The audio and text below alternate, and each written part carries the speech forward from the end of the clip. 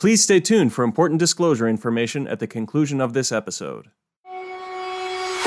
Welcome to the Investing Insights podcast from Morningstar. In this week's podcast, Morningstar CEO Kunal Kapoor discusses how individuals are making investing personal.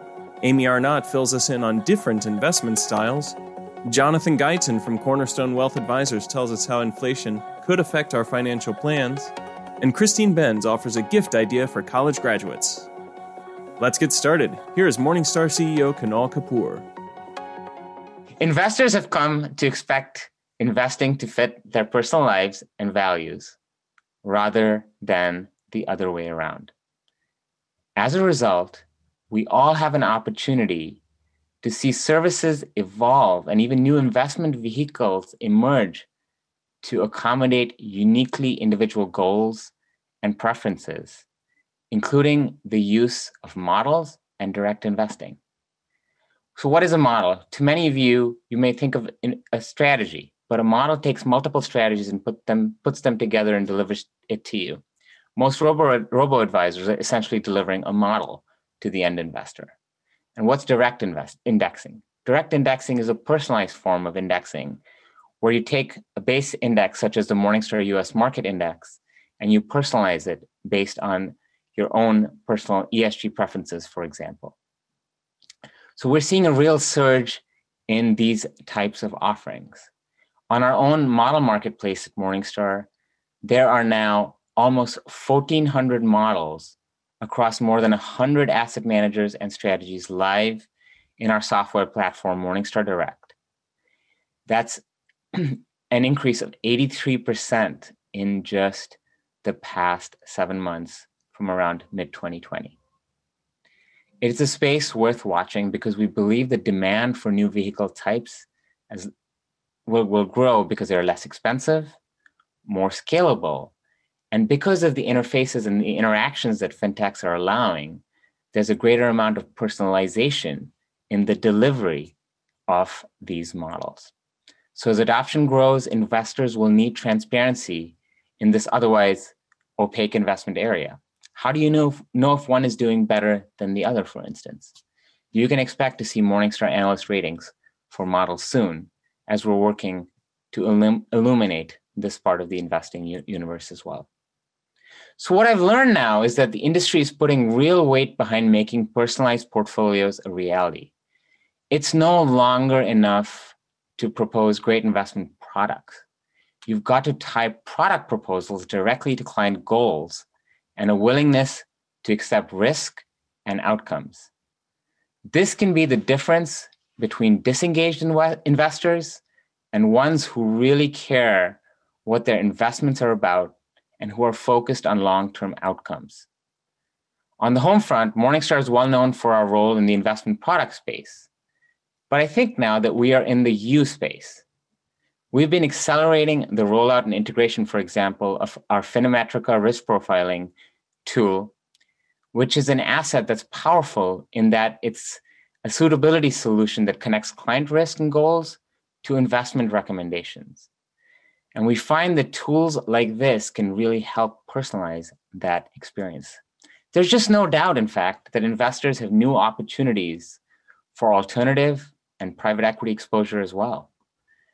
If you look at PitchBook, there's just a growing number of these options available. As companies stay private longer and publicly traded stocks, at least until recently, have fallen in number, smaller investors have been boxed out of enjoying the gains in certain parts of the economy. There's a FOMO feeling on those kinds of growth opportunities. But the landscape is changing there too, and asset managers, such as T. Rowe Price and Fidelity, have been including pre-IPO shares in their stock portfolios for a few years now. You might be wondering why there are limitations here, but the 1933 and 1940 Acts limit the ability of investment providers to pitch certain products widely, and income and wealth hurdles were instituted in 1982 that limited access to things like private equity funds, hedge funds, and things like that to just high earners or institutions. But in 2020, the definition of an accredited investor changed, allowing smaller investors to access alts if they were being advised by someone now deemed to be accredited. Another change in 2020 was the Department of Labor declaring that it was okay for individual retirement options offered to employees to start including private equity, as long as they were guided by an expanded list of accredited investors. Many see the first inroads of private equity into 401ks as a limited portion of a target date fund, though asset managers are all looking at this and thinking about their next steps. In fact, I think I just read yesterday that KKR is looking to offer something in this space. Now, people are shaking free from the old guard's way of accessing capital. Entrepreneurs no longer need that investment bank or hedge fund for an idea to take flight.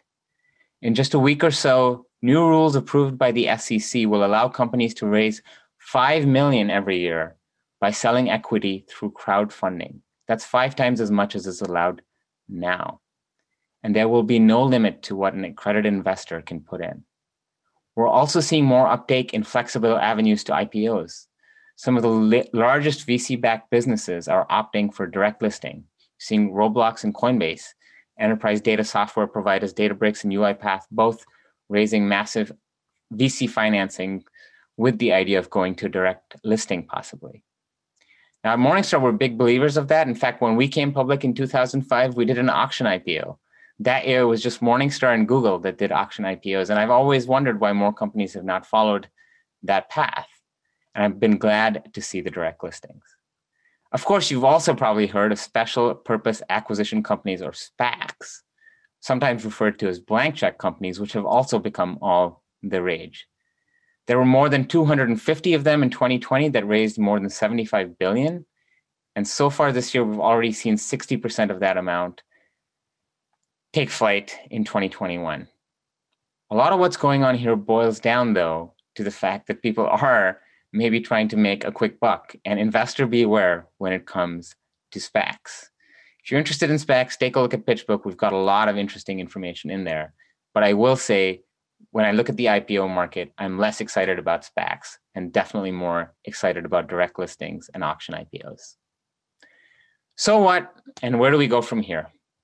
Well, we expect that fintechs can and will continue tackling new questions and opening new possibilities to empower investors beyond simply using frontier technologies to make all things go faster and cheaper. It's valuable, but that's not the only thing. With more investors engaging new vehicles and outcome-based processes to achieve personalized investing experiences, the financial industry is on a path to master the concept of knowing the investor. And with the growing accessibility of a broader range of private and public investment options, fintechs are poised to curate the expanding sea of choices for a wider field of investors with tools and insights attuned to each unique context, operating in real time. This leadership is imperative as individuals navigate complex environments at the intersection of investments, banking, payments, health, and yes, social media. So the growth of global fintech sits at the intersection of these waves. It's ripe for new types of investors to engage when and how they want, and in ways that are unique to them and the goals that they believe will make them successful. The rapid innovation against an accelerated rate of change means more nimble contenders have very real opportunities to unseat incumbents. But the incumbents are also awake and moving as quickly as I've seen them. So with all this opportunity comes a chance for responsible leadership to protect against some of the stumbles we have seen in past periods where things have seemed so good. So as I reflect on a really strange year, where at a personal level with the pandemic, it was hard to feel great about things. And yet on a professional level, to see all this wonderful change taking place in our industry, it reminds me that one thing hasn't changed, and that is having a true north. Doing the right thing by the investor and by your stakeholders will never steer you wrong. And as you think about charting your next course, think not only about how you can build a successful business, but how you can do so in a way that connects to all your stakeholders in a sustainable and thoughtful manner. Expand your investing horizons and look to the long term with Morningstar's podcast, The Long View. Join hosts Christine Benz and Jeff Patak as they talk to influential leaders in investing, advice, and personal finance. Search for and subscribe to The Long View today. Now, Susan Jabinski from Morningstar Inc. and Amy Arnott from Morningstar Research Services talk portfolio diversification. I'm Susan Jabinski with Morningstar. We've seen a resurgence in value stocks and smaller companies during the past several months, leading investors to wonder how they might effectively diversify across a variety of different market caps and investment styles. Joining me today to discuss some fresh research on the topic is Amy Arnott. Amy's a portfolio strategist with Morningstar. Hi, Amy. Thank you for being here today. Thanks, Susan. It's great to be here. So you recently co-authored a paper looking at the correlations of a variety of different market capitalizations and investment styles against a broad U.S. equity portfolio. But let's start out by defining our terms. What are correlations? So we use a statistic called correlation coefficient, which measures how two different assets tend to move relative to each other. Are they always moving in the same direction, which would be a correlation of 1.0? Do they have a basically no relationship, which would be a correlation of 0, or do they move in the opposite direction, which would be a correlation of -1? And if you're trying to reduce risk and build a diversified portfolio, lower correlations are usually better. But one thing to keep in mind is that the correlation coefficient only captures the direction of returns and not the magnitude. So if I have two investments, they might have a high correlation, but their returns could still be different. So let's talk a little bit about correlation specifically between, let's say, the value and growth styles and different market capitalizations versus a broad U.S. equity portfolio. How have those correlations looked historically? So when we look at investment styles, we're using the Morningstar Style Box grid, which divides the U.S. equity market into 9 different boxes based on investment style and size. But all of those smaller groups are still part of the U.S. equity market. So it shouldn't be surprising that historically, all of the 9 style box squares have had pretty high correlations with the U.S. market overall, although the small value corner can be a little bit more idiosyncratic. And then did this pattern hold in 2020's bear market too? So you've probably heard the saying that all correlations go to 1 in a bear market, and that definitely held true in early 2020. We saw a spike in correlations kind of across the board early last year, and all 9 of the style boxes had correlations of close to 1 with the overall market. And you did comment in the paper that even though correlations did all increase in the bear market, there was a pretty good difference in the returns of the various parts of the style box, right? Sure. So stocks suffered losses pretty much across the board, but some areas did hold up a little bit better than others. There was definitely a flight to quality. So large growth stocks held up a bit better with an average loss of about 30%. Versus closer to 47% for small value. And you also noted in the paper that when you looked at the correlations across or compared within the style box to different styles against each other, that the correlations were lower in 2020. Is that right? Right. So if you look at kind of the opposite corners of large growth and small value, the correlation was about 0.8. So that's still pretty high in absolute terms, but definitely lower than either one relative to the overall market. So let's take a step back, Amy, and what are the takeaways for investors here when it comes to portfolio diversification by the various parts of the style box? How should they be thinking about that going forward? So I think these results really reinforce the importance of broad diversification. As you mentioned, over the past few years, large growth was really a great place to be, but we have seen a pretty dramatic reversal over the past 6 months or so with smaller cap stocks and value stocks doing much better. So if you're trying to build a diversified portfolio, you really want to make sure that you have exposure to different areas of the market and you're not too overweighted or out of balance in any specific area. Well, Amy, thank you so much for your time today and for these portfolio construction tips. We appreciate it. Thanks, Susan. Always great to talk with you. I'm Susan Jabinski with Morningstar. Thank you for tuning in. 6 days a week, we deliver the latest news for investors. Just say, Alexa, enable the Morningstar skill, or visit morningstar.com/Alexa. Next, Christine Benz from Morningstar Inc. interviews Jonathan Geitzen from Cornerstone Wealth Advisors. Hi, I'm Christine Benz from Morningstar. We haven't seen much inflation over the past decade, but we've been recently hearing more about it. Joining me to share his perspective on what higher inflation might mean for your financial and your retirement plan is Jonathan Geitzen. He's principal at Cornerstone Wealth Advisors. John, thank you so much for being here. Nice to be here. Thank you. Well, it's great to have you here.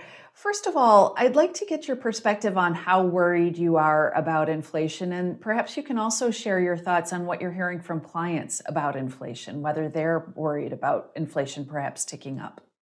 Well, it's been in the news, like you said. Frankly, we're not all that worried right now. A couple of reasons. Number one, it seems like the economy is just beginning to reflate from somewhat of a decline in prices. So we're keeping our eye on where price levels go relative to where they were before the pandemic began.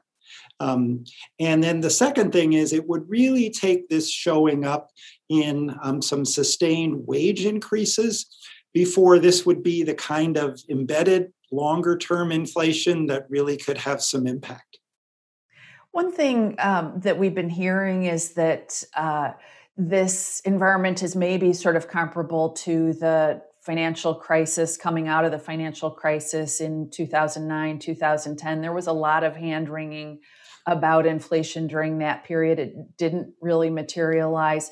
Do you think that that's a good comparison or not so much? Yeah, we have been supposed to have had a lot of inflation from various things over the last couple of decades, and it really has never come to pass. If you look back at the Great Recession, a couple of things seem different. First of all, the Great Recession was accompanied by the collapse in the housing market. And a lot of people's houses went underwater. There were foreclosures. It was a real shell shock to literally millions of American homeowners that seemed to impact their spending decisions. The second thing is that the response by Congress, the Stimulus Act that was passed, the two of them actually that were passed back in 2009 and 10, were not anywhere as large as what was done this time. I'm not sure that Congress actually is doing better economics this time, but I think that the combined things of right now that we've seen in the last year have made it possible for spending to, by and large, continue, that people have money to do things like that. So I think that this particular time will be more effective at keeping the economy from, having such a long time to respond and get back to where it was. And that, of course, is what brings the question of, have we put too much punch in the punch bowl and made the party a little too fun? Right. That's the question. A related question, when we think about inflation and you think about your clients, do you get more worried about inflation for retired clients than you do for clients who are still working and eligible for those cost of living adjustments? Or, how does life stage affect how you approach factoring in inflation into the financial plan?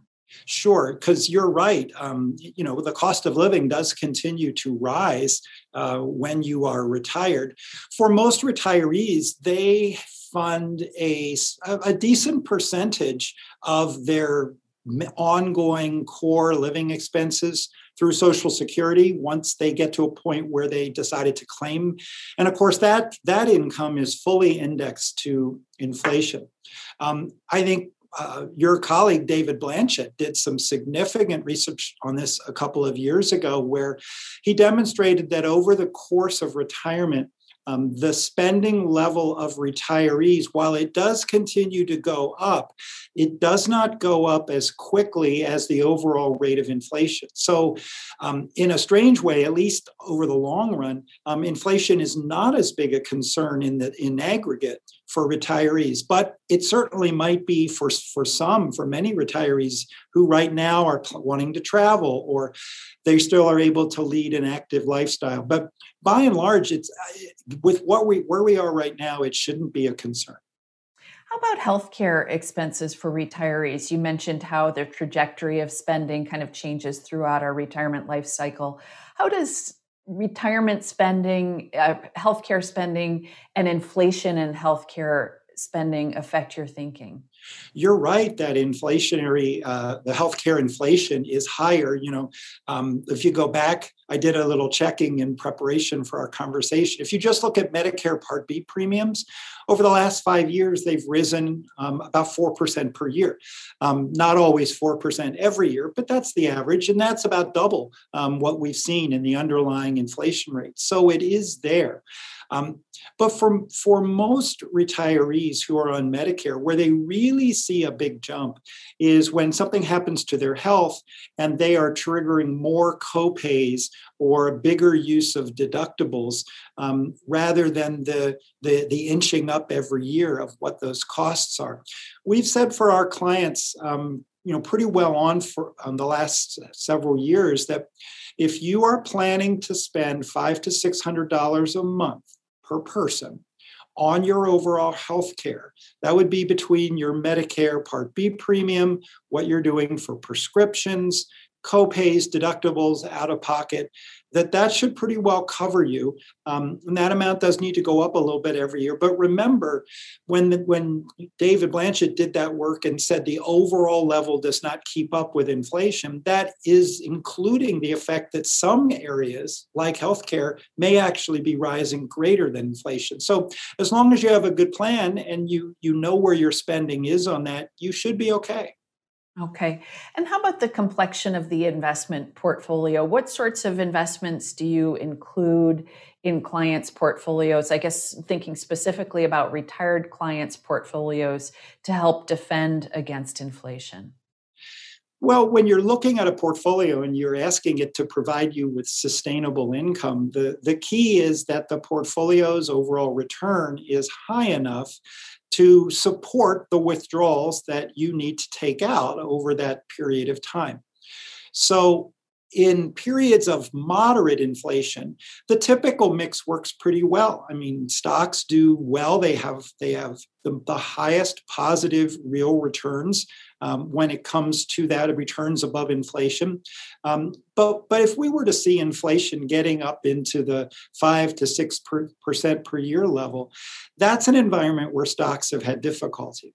Now, it's certainly true that there are periods of time where specific inflation protected investments like commodities, for instance, or precious metals have really shown. They've really outperformed other equities. But you have to get the timing right because whenever you add more of something like that to your portfolio, you're taking something else away.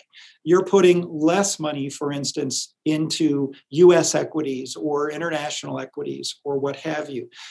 And so historically, those more inflation protector equities have not done as well as the equity market. So unless you get your timing right, when you go in and when you back out, you're probably going to come out on the short end of the stick with that.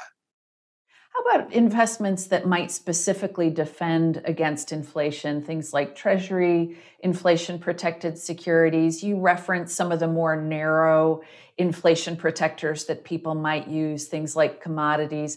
Can you talk about how you think about those positions and what sort of percentages you use in terms of allocations?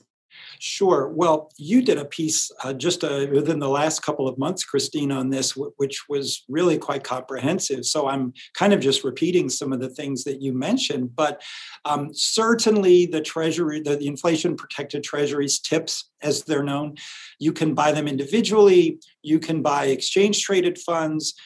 There are short-term and longer-term tips, just like there are shorter-term and longer-term treasuries.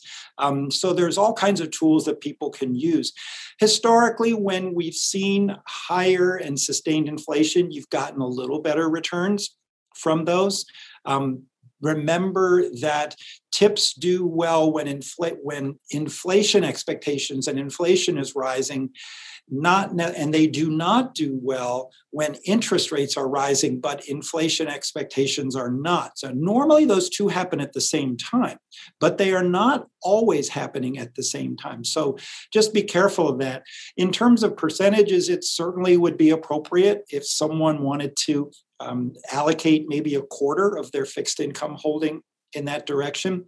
The other defense that will give you is that generally it's U.S. government securities that hold up the best when equities decline in value. And if inflation heats up to the point where you get some kind of a sell-off in the stock market, it's going to be really important that your bonds hold up, because you may need to draw on them for a period of time while you're waiting for the equities to recover.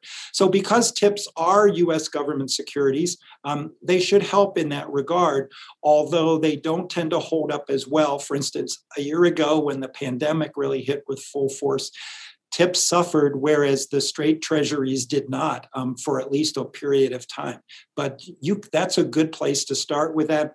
And then, like we said earlier, you can certainly choose to replace some of your other more maybe traditional equities with some type of a commodity ETF or even precious metals. But again, remember, that's a choice, and that will either have a positive or a negative impact based on the timing that you deploy. Okay. How about the withdrawal rate? You have conducted a lot of research on withdrawal rates, and you've had a lot of experience managing client portfolios with respect to withdrawal rates. So how should people think about inflation potentially impacting their withdrawal rates? If they think inflation is going to go higher, should they be more conservative with withdrawals? Can you talk about that interplay?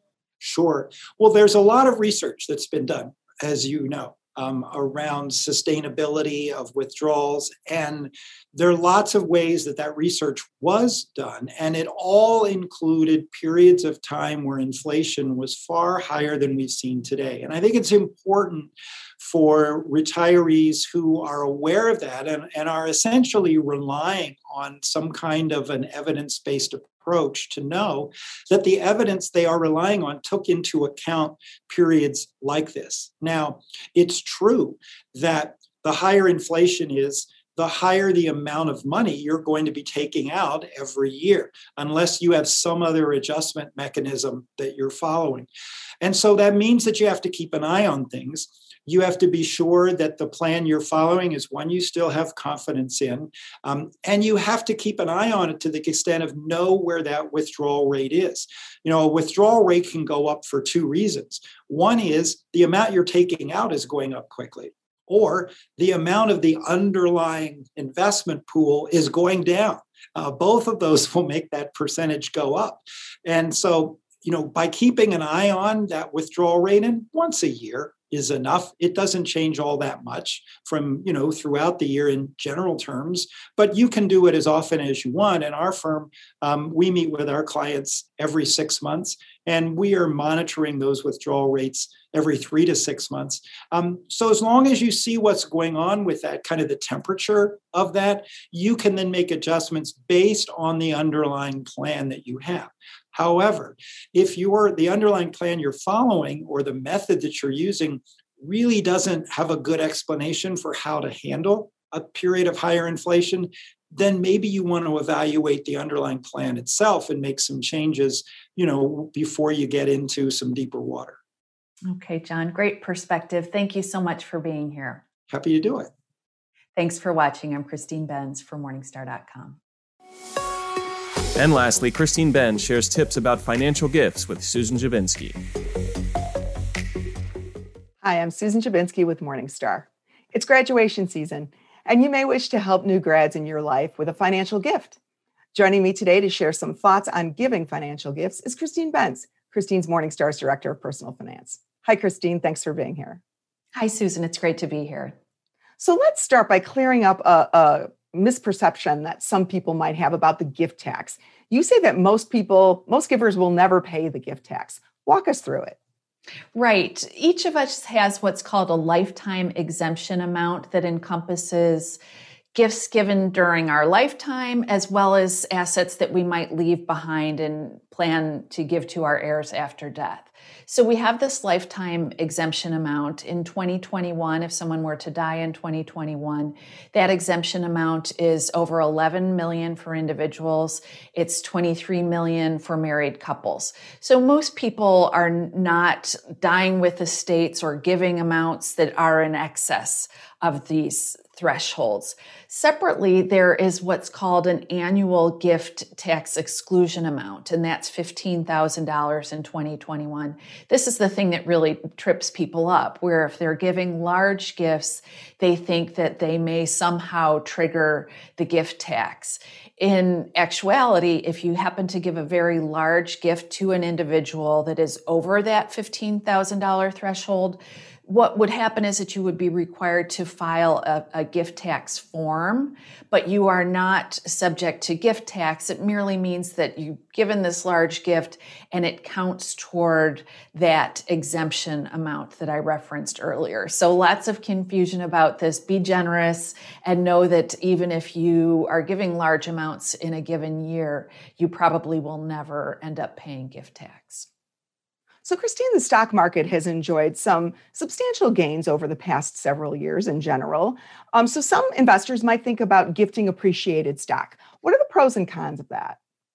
Well, a couple of pros are that if you do have appreciated stock, you can really reduce risk in your portfolio, either by gifting it to individuals or to charity.